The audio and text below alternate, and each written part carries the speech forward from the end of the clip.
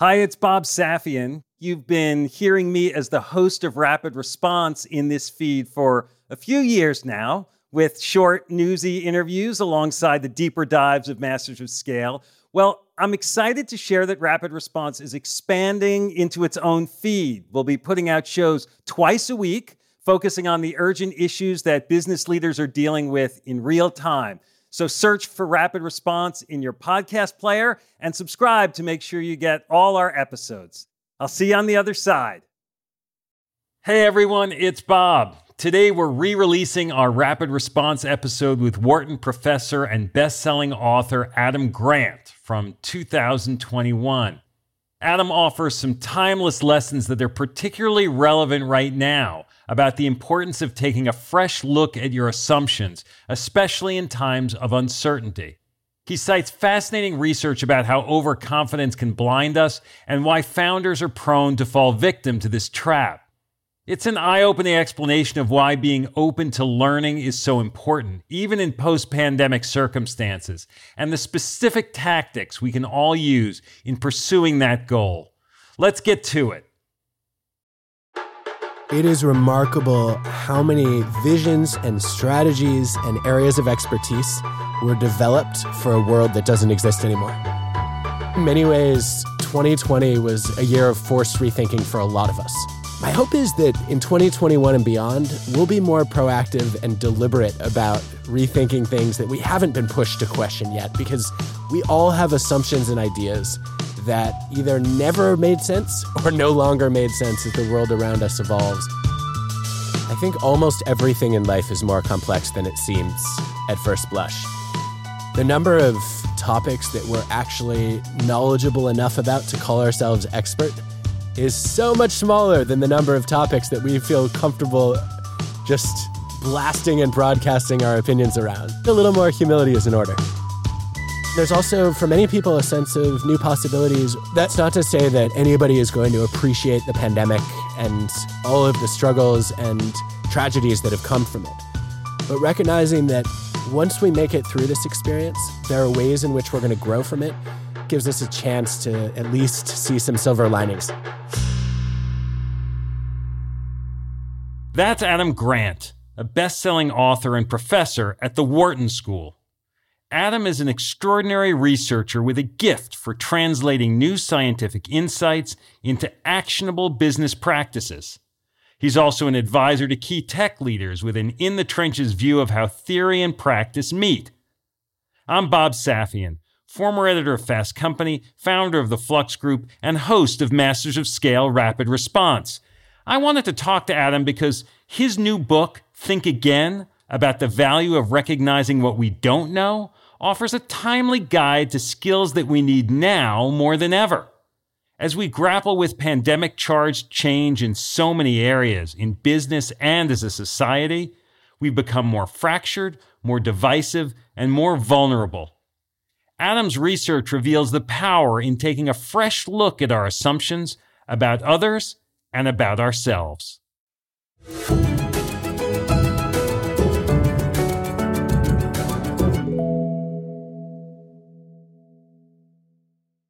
We'll start the show in a moment, after a word from our premier brand partner, Capital One Business. I woke up in the middle of the night because I had this nightmare that we were front page news, that we've done the stupidest mistake of our life by making this pivot. That's Aparna Saran, Chief Marketing Officer for Capital One Business, and she's recalling a moment from her previous position at Capital One when she was heading up a team designing a new business card. We had just made the decision to go all in and sunset the prior version of the product, which was honestly the cash cow for our business. When we made that decision within a senior leadership meeting, as someone who had been on the journey to build this out for 5+ years, it was really exciting. But by the time the weekend hit, I started to feel the responsibility and the pressure. We are taking this big bet on something that I've built. Perhaps you've been there. You've made a pivotal decision, and then panic sets in. How would Aparna calm her butterflies and steer her team through this pivot? We'll find out later in the show. It's all part of the Refocus Playbook, a special series where Capital One Business highlights stories of business owners and leaders using one of Reid's theories of entrepreneurship. Today's Playbook insight: have multiple Plan Bs.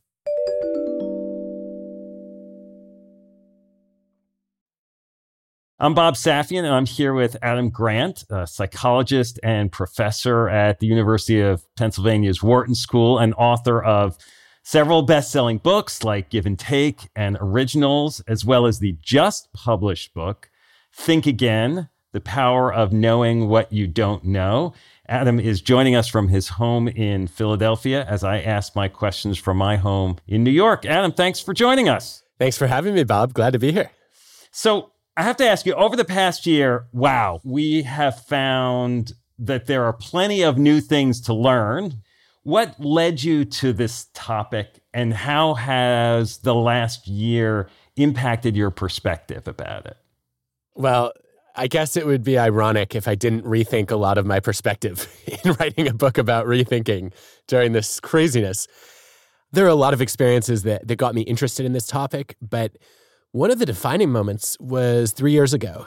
Early 2018, I went to a bunch of the most powerful CEOs in Silicon Valley. I said, I'm interested in running a remote Friday experiment. I'm curious about whether letting people work from anywhere 1 day a week could increase productivity and creativity without hurting culture and collaboration.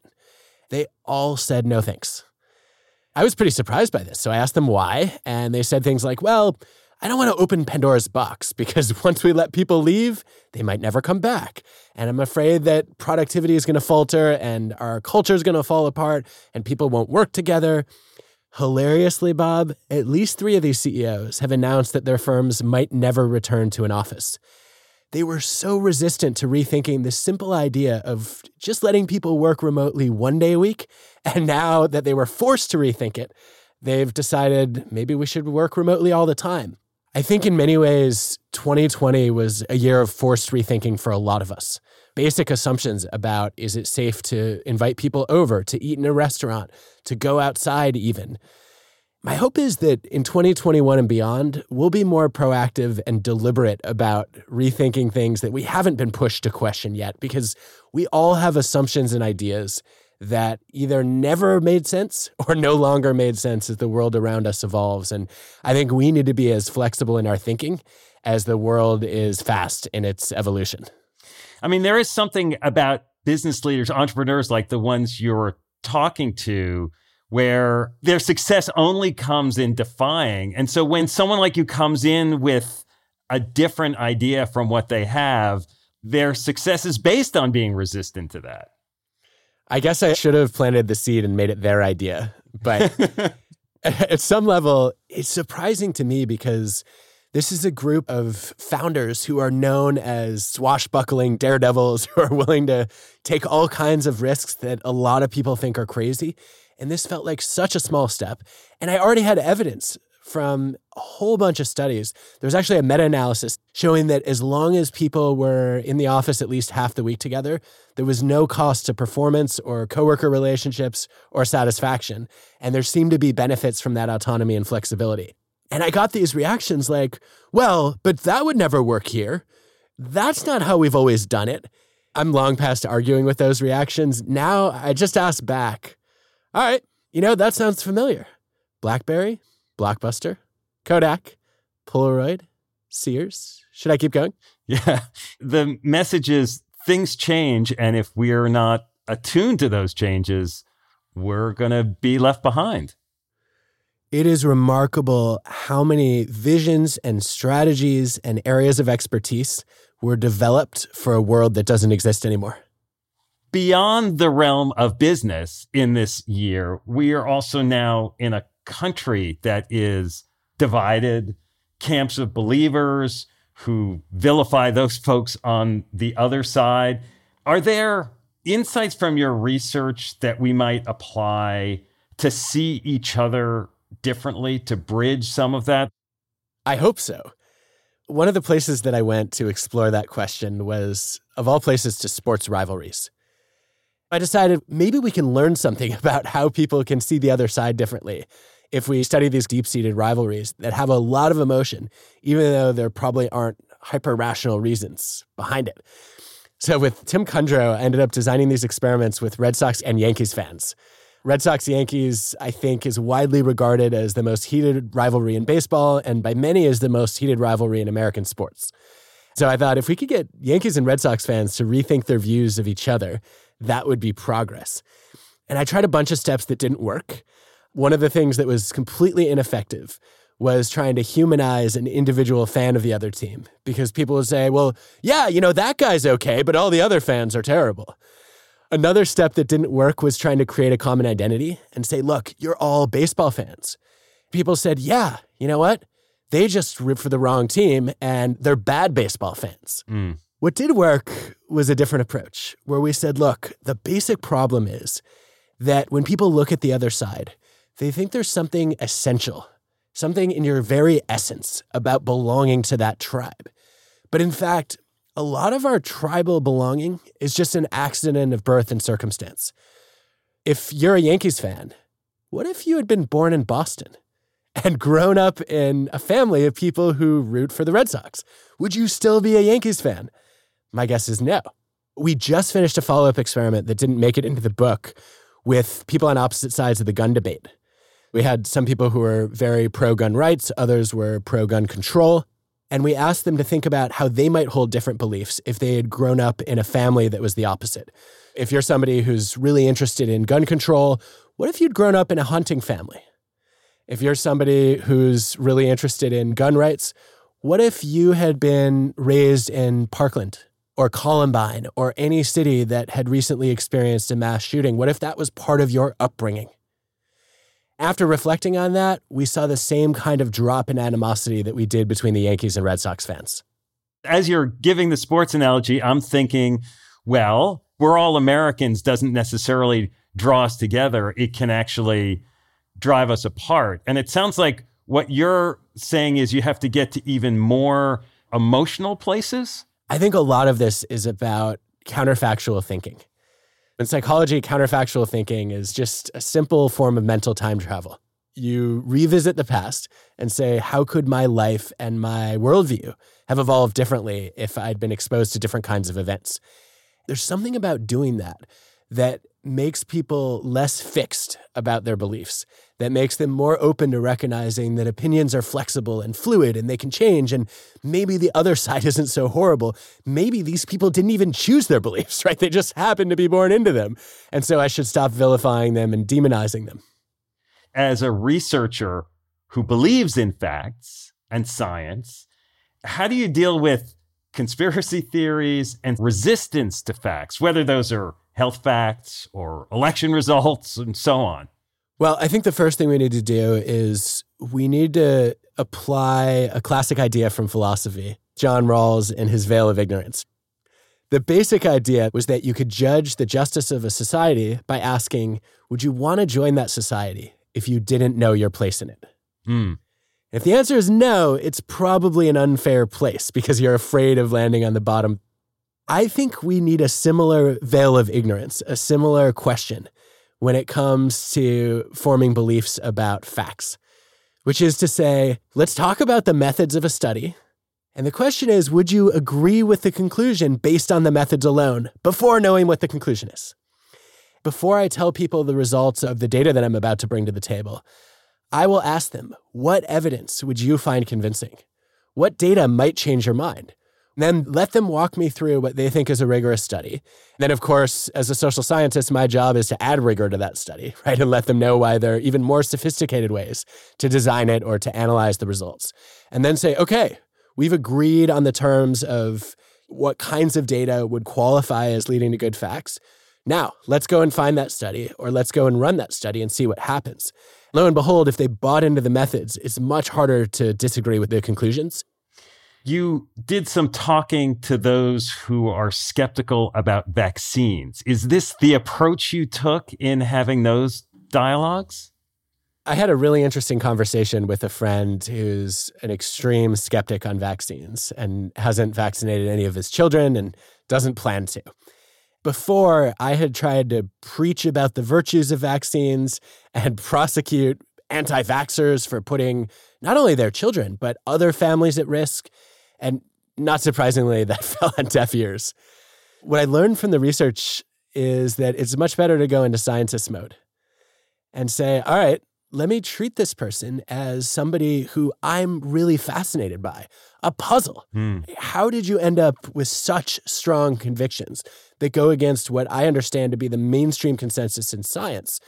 Let me try to understand that better. And we had a much more thoughtful conversation where I was just interviewing him and asking him questions. He, at the end of it, was more willing to acknowledge that there are some vaccines that he might consider under some circumstances, which I'd never heard him do before.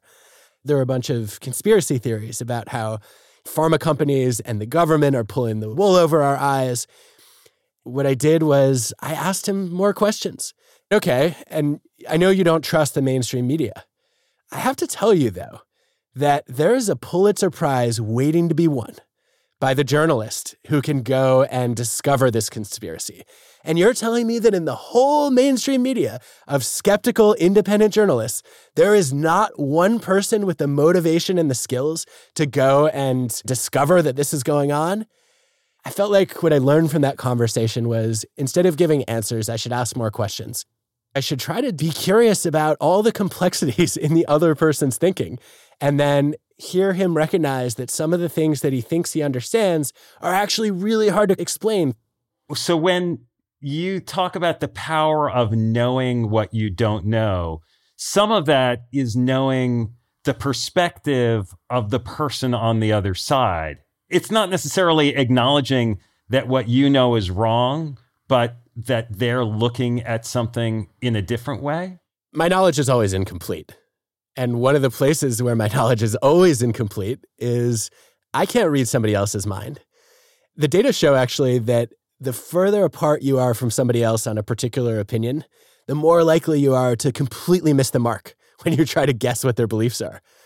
I think the first step is to have the humility and curiosity to find out what you don't know. And that's where interviewing is such a powerful skill. The second thing that comes into play here is there's this idea in psychology called the illusion of explanatory depth. The premise is very simple, that when it comes to complex systems, we often assume we understand them better than we do. If you ask people why they believe in a system or a policy or a practice, they can give you a bunch of reasons and then double down on their convictions. If you ask them how they would implement their policy or how they would explain their views to an expert, they start to realize just how complex they are, right? So you could do this on an issue like climate change or taxation. Ask people, take your favorite tax policy, explain to me exactly how it's going to work and what impact it's going to have on a whole society. As people try to do that, they start to discover gaps in their knowledge. They become less polarized. They become more open to what they don't know. You may not change their mind, but you've at least helped them see that they still have a lot to learn, and the hope is that you do too. That these systems and these situations are so much more complicated sometimes than our knee-jerk reaction to them is. I think almost everything in life is more complex than it seems at first blush. The number of topics that we're actually knowledgeable enough about to call ourselves expert is so much smaller than the number of topics that we feel comfortable just blasting and broadcasting our opinions around. So yeah, I think a little more humility is in order. So you write about the Dunning-Kruger effect, about overconfidence blinding us to mistakes and incompetence. Can you unpack that for us a little bit? This is one of the most popular findings in psychology of the last 2 decades. The core finding is that the people who are least knowledgeable or least skilled in a domain are the most likely to overestimate their knowledge and skill in that domain. The people who have the poorest grammar are the most overconfident about their grammatical skills. The people who are the least emotionally intelligent are the most likely to overestimate their emotional intelligence and actually avoid training because I've already mastered it. Why do I need it? I think a lot of people assume that this happens because of ego, that we all want to see ourselves in a flattering light, or maybe because of image, that we want to paint ourselves positively to others. That may be part of the story, but I think the more interesting explanation is something that David Dunning has put eloquently. He says, very often when you lack the knowledge or skill to produce excellence, you also lack the knowledge or skill to judge excellence. The very fact that you don't know a lot about a topic means you're completely ignorant about what it means to be knowledgeable about that topic. Doesn't this, though, also apply to people who are expert and successful in one area and then assume that that means that they're expert in everything? Yeah, that's founder syndrome, right? I was a genius at coding an app, and therefore I'm a genius at everything. I think that at minimum, competence in one area is completely independent of competence in another. In some cases, they're actually negatively correlated, because the more overconfident you become, the less likely you are to invest time and energy in learning. I think it's really easy to laugh at people who we know have fallen victim to the Dunning-Kruger effect. Everybody knows a confident ignoramus. But what we have to remember is there are times when we are that person. We'll be back in a moment after a word from our premier brand partner, Capital One Business. There was panic that set in that night because I didn't want to let people down. We're back with Aparna Saran of Capital One Business. She was recalling the time she woke up in a cold sweat, terrified that the new product she had been working on might fail. So the next morning, she sat down and wrote an email. It was Sunday morning, and I said, you know what? I'm going to just share this with my peers. It was very emotional. It was sort of a cry for help. Aparna realized that if the new product didn't take off, she needed a plan B, preferably multiple plan Bs. I'm inviting them to be the thought partners so that we are mitigating as much risk as possible, and we have contingency plans in place as we make this move. You write something like this and your heart is pounding, should I send this? It was a super vulnerable moment for me. But then I was I'm going to just send this. What's the worst that'll happen? It can't be worse than being on the front page of the newspaper. So she held her breath and hit send. What happened next would surprise even her. We'll hear about that later in the show. It's all part of Capital One Business's Spotlight on Business Leaders, following Reed's Refocus Playbook.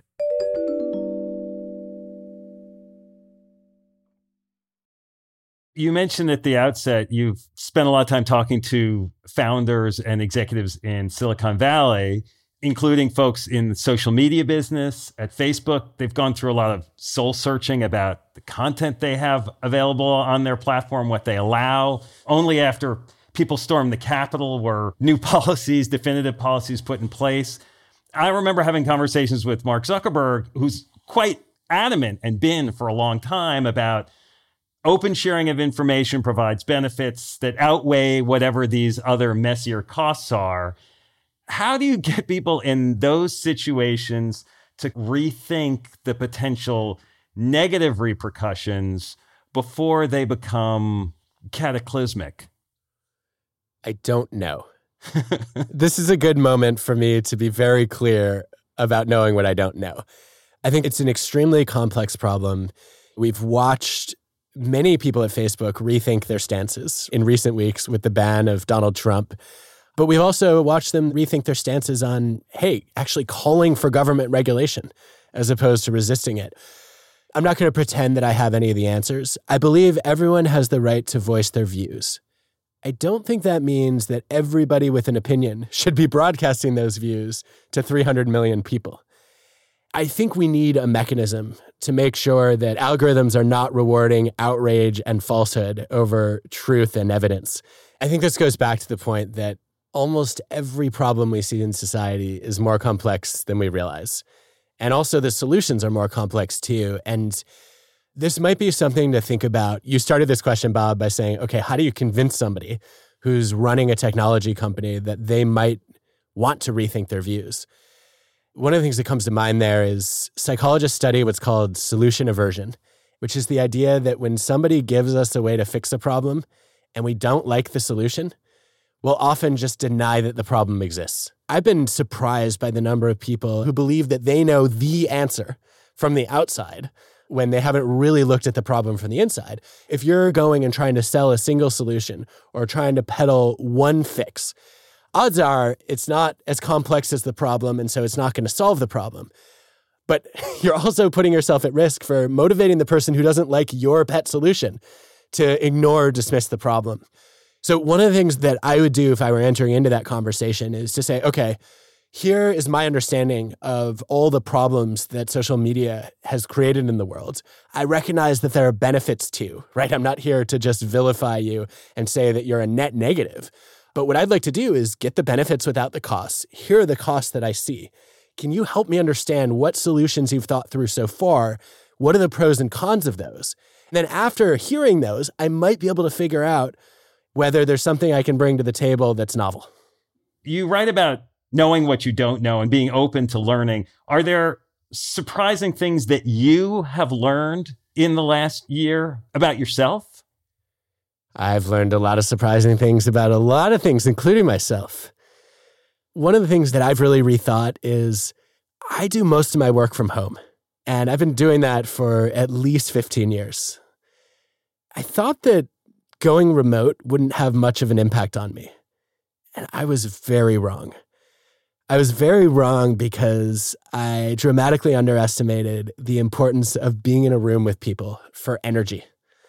There are lots of things that were silver linings when it came to teaching virtually as opposed to in a live classroom, but there is no substitute for being in a room and feeling their energy when I'm trying to communicate something that I think is surprising or important to understand. I think I'd assumed as an introvert that I was sort of impervious to that craving of face-to-face connection. And I should have known better because I have been trying to set the record straight on introversion, extroversion for years in saying, look, it is not where you get your energy according to half a century of evidence. Introverts as well as extroverts are energized by social interaction. It's just a question of how much stimulation you seek and can take before you get overwhelmed. And I think I probably confused the fact that I don't crave a ton of social interaction for saying I don't enjoy it and benefit from it. I guess my surprise is even though I've been a shy person for most of my life, I really miss getting on stage in front of a classroom or in front of an audience. Do you feel like in this remote world, can you be as effective learning and teaching digitally? I don't know. I would love to have much more rigorous evidence than we had to revise our exams. And so I can't do an apples to apples comparison of exam scores before and afterward, which would be one measure of learning. The fact that there's a pandemic going on, the fact that there are racial justice protests going on, now there's an insurrection. It's hard to know if there are changes, what's really driving them. One unexpected upside of going virtual is the quality of my guest speakers improved markedly because I wasn't limited to the people who were in or near Philly. I was able to beam in people from around the world. And, everyone was available. The other thing that changed is I think we had deeper and richer conversations than I've typically had in the classroom before. My classes are typically 70 to 80 students per section. For years, what I've done is I ask a question or make a comment or send students to do a breakout exercise, and then I call on the hands that get raised. But I have no idea what those people are going to say. What I was able to do because of the chat window in Zoom was actually get real diversity of thought and also get people to build on each other's ideas. My colleagues and I ended up using hashtags. We said you can use hashtag question, debate, aha, and on fire. Then I could look to the chat every few minutes and say, okay, if somebody's put in debate, there's somebody who wants to challenge me or one of their classmates, and that's going to stretch all of our thinking. Let's get more of that in the classroom. If somebody's put in aha, I can track what the eureka moment was or what the insight was. I can see, okay, I've made that point. I don't need to, to belabor it. Or, there were no ahas on this point that I just thought was really important. It clearly didn't land. I want to find a way to bring that into the live classroom. It's so interesting as you're talking about the schooling, the teaching experience, and all the other experiences we've gone through over the last year. It's like we're in this real-time experiment where the data set isn't clear. The experiment isn't necessarily organized the way we might want to. And there's this overlay of stress because of the changes and the challenges that we're all grappling with. Do you have tactics you use or you advise that people use about how to deal with all of this change, all of this stress? It's hard. I mean, I don't have a magic bullet. I'm not even that kind of psychologist. But I would say, Bob, that one of the most basic and consistent findings in the psychology of emotion regulation is that it can be helpful to label your emotions. So if you think about back in March when the pandemic first started, there was an HBR piece that went viral. I think it was actually the most read piece in the history of Harvard Business Review. It was by David Kessler, and it was about how the emotion that everyone was feeling was grief. And I think the reason it took off is because people were having all these feelings that they couldn't make sense of and didn't understand. When David named it, and he was the right person to name it because he's a leading grief expert, people said, oh, yeah, you know what? Even if I haven't lost a loved one, if I haven't lost someone I know or care about, I'm grieving the loss of normalcy. Now I can manage it better because I've faced grief before. I have dealt with loss before, and I have an understanding from my own past resilience of how to face this hardship. I think there are two principles there. One is that when we label our emotions, sometimes it gives us a little bit of distance from them so that we can think about them in a slightly more clear-headed way.